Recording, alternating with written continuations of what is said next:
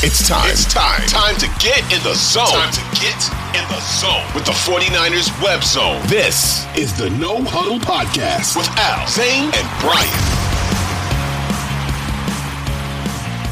All right, we do got to move. We're coming on time, though. So the third thing in this game was before the half, guys. Two things to me happened before two things did happen before the half. The first was the refs started to assert themselves in this game. And the refs asserted them. We can talk about this forever, but the refs asserted themselves in both of these games, and it was an absolute shame. There were 28 accepted penalties in both of the games, and the refs, which was a really good evening game, it was slowed down and muddied because the refs were so bad and taking time and everything else. It was really bad. But the refs started to sort of assert themselves, and some of the penalties, the McGill hands to the face, was he getting held fine? But it was also hands to the face. I get it. I thought the Jimmy Ward thing was pretty ticky-tacky. I think the other one was on Charvarius Ward. It might have been a little bit ticky-tacky too. The bottom line is that there were 7 first downs on penalties that the Eagles got. And on the drive before the half, it was 7-7 with 1:36 left in the second quarter. 3 first downs on that drive via penalties. And here you go. The Eagles go 14-7. Then what happens is Kyle Shanahan, is he going to be aggressive or is he going to sit on the ball because he's getting the ball at the end of the half? Or at the beginning of the third quarter, I should say. How many times have we seen him sit on the ball? I was glad he was aggressive because at that point, screw it. Like you just go for it, man. Like you got freaking Josh Johnson. He hits the pass. And then I think what happened on the next play, Johnson hasn't taken reps. Maybe he's looking at the defense. The ball gets snapped. He fumbles it. Nobody expects your quarterback to fumble a snap there. And then obviously they recover the fumble. And that's when I think the deflation started to happen. And it's 21-7. The game is over. So the end of the half, that minute, whatever it was, just totally changed everything from kind of the refs giving the Eagles first downs, whether you think it was warranted or not. And then the fumble. And that was it. That was the turning point. That was when I'm opening the bottle of whiskey and it's just, I can't take it anymore. I'm surprised that you waited that long to open. I thought it was extra pretty, but I think that, so look, I'm not one to blame officiating. I'm not one to say that like the officials had any sort of influence on the outcome of this game because the game was over when Brock Purdy went down, frankly, right? But that being said, the 7 penalties via first down are the most in a playoff game ever. They're tied for the most. So this here, or at least in the championship game, they're tied for the most. So what happened with the 49ers and the officials, it happened at a time at an inflection point during this game where if the Niners could have stopped them, which they did, 2 of those penalties were on third down, okay? The Ward penalty and, both Ward penalties were on third down. They were going to get the ball back. And at that point, the game was tied. And the officials decided to insert themselves. Like, I hate conspiracy theories, especially when it comes to the NFL, but I feel like the NFL specifically wanted this matchup with the Eagles and Chiefs. They wanted this. And I tweeted it out at the beginning of the playoffs just in jest. Like, oh, yeah, like they want the Eagles and Chiefs. Let's see if the 49ers can spoil the party. And it just feels like that they manipulated this thing to high hell, right? Like where they called penalties at a certain point in time where they knew that would affect the game. And it was almost like clockwork where you were like, okay, here comes the flag. And lo and behold, there was the flag. And look, were they penalties? I mean, maybe, but in the playoffs, in a championship game, you can't call that. You can't call that. And to that point, like everybody's talking about it this day, but I hate the fact that they were a factor. And now what do you do? Everybody's pissed off about it. And especially in the Chiefs game was even more egregious. And now what are you doing? It doesn't matter. The Chiefs and the Eagles moved on. We're just left talking about it now. What's going to happen to those officials? Nothing. What's going to happen to the league? Nothing. What's going to happen with the teams that lost? Nothing. So look, would the Niners have now knowing that Brock is out for 6 months, even if they won the game, they're losing the Super Bowl. You're not winning the Super Bowl with Josh Johnson against the Chiefs. I hate to say it. Unless Jimmy comes back. If Jimmy came back, maybe, but he hasn't played for 2.5 months. So, again, like all in all, like, yeah, in the end, it wouldn't have mattered. But that being said, the officiating was awful in both games, and the NFL should be ashamed. Correct me if I'm wrong. I'm not super familiar with the rules, but if an offensive player moves before the ball is snapped, that's called a false start, correct? Lane Johnson all game. Unless you're Lane Johnson. Lane Johnson all game was leaving early all game. And how many penalties did they call on him? None. They weren't winning this game. We know that. We've said it. I'm not claiming that they would have won the game. But it's just egregiously pathetic to watch something like that. And not only that, but there are unbiased NFL shills, to be perfectly honest, talking on the timeline yesterday about how poor the officiating was in that game. Mm-hmm. Mm-hmm. Mike Greenberg tweeted out about it. Richard Sherman tweeted out about it. That's not quite unbiased. I think I saw 2 or 3 other people tweet out about it. That's a problem. That's a problem for the league, and they don't care. And they don't care because, to me, it seems like they're okay with it. Because if they don't address it, that's what that says. That says that they're okay with it. It says that at the highest level, we can't do any better than this dog shit that we see Sunday in and Sunday out. And I refuse to believe that that's the case. And that's the other thing. If this is such an issue, there are really, really simple and easy fixes, like an eye in the sky, like in soccer, right? You've got a head official up somewhere that says, wait a second, that was a penalty, or, hey, you threw this flag, but that wasn't right. There's a way to fix it. The NFL refuses to do it, which tells me, again, that they want that type of thing happening on the field. Because if they didn't, they'd do something about it. And they don't, and they won't. And that's the reality of the situation. Like I said, I'm not willing to go out and say like the NFL wants to orchestrate endings to seasons. But how else do you explain their unwillingness to address this situation with any logical fix for it? Because they don't. And it's irritating. So, and when we talk about undisciplined, right? At that point, I think when they went down 21-7 right before the half, I think everyone on that team knew that it was over. Yeah. Right. Yeah. You saw the frustration for the first time all year. Really. This is over. Like, there's nothing we can do. We don't have a quarterback.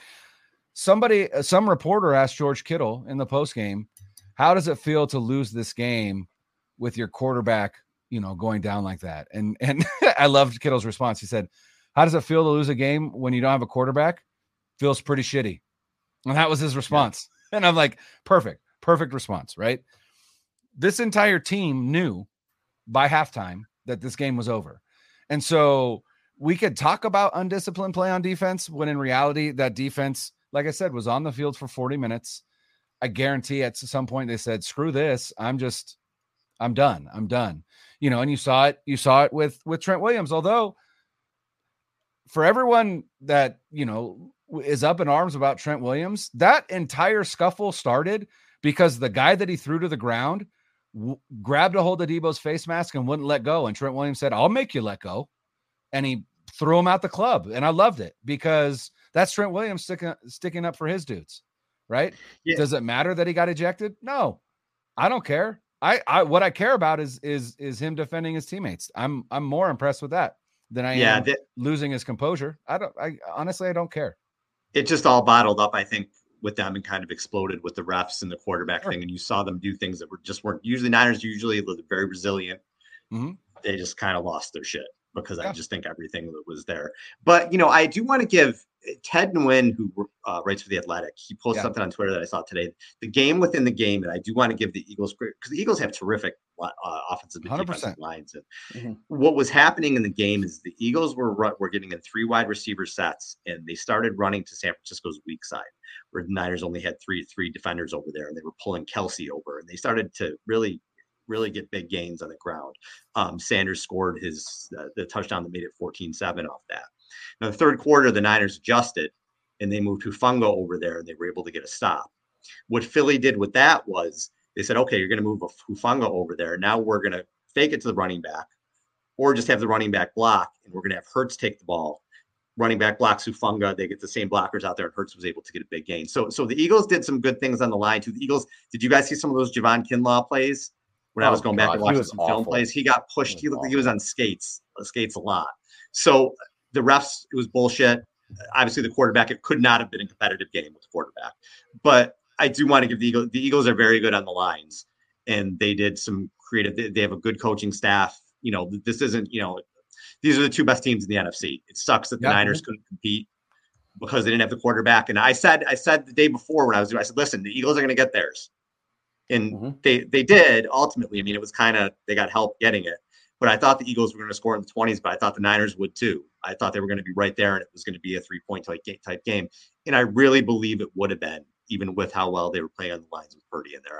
I do. I'll take that down to my grave. I think that the Niners would have, if not won the game, it would have been a very close game. That's hard to take. But by the way, would anyone have predicted prior to this season that everything that went down with Javon Kinlaw and Grant Cohn, and it ended up being that, despite his rhetoric and the way that he goes about it, Grant Cohn was 100% correct about Kinlaw.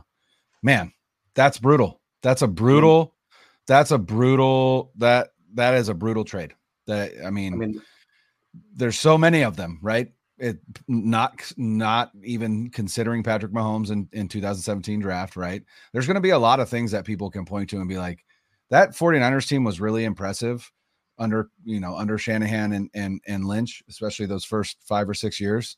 Can you imagine if this and this and this hadn't happened? There's a lot of sliding doors to look at, which is unfortunate. And there's sliding doors in this game because that's all that this game, the frustrating part, you cannot take away anything from this game. We learned nothing.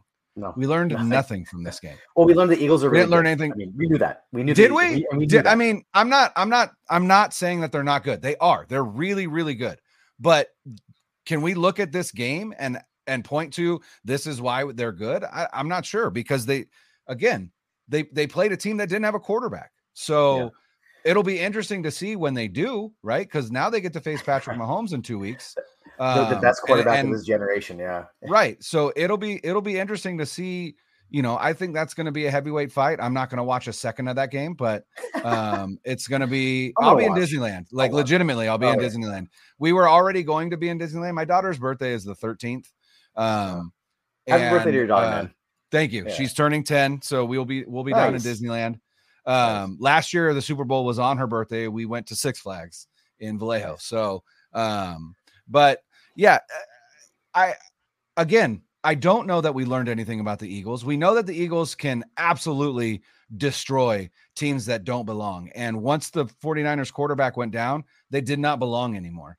And so they beat a Giants team that was, I don't know, the number punching above their weight.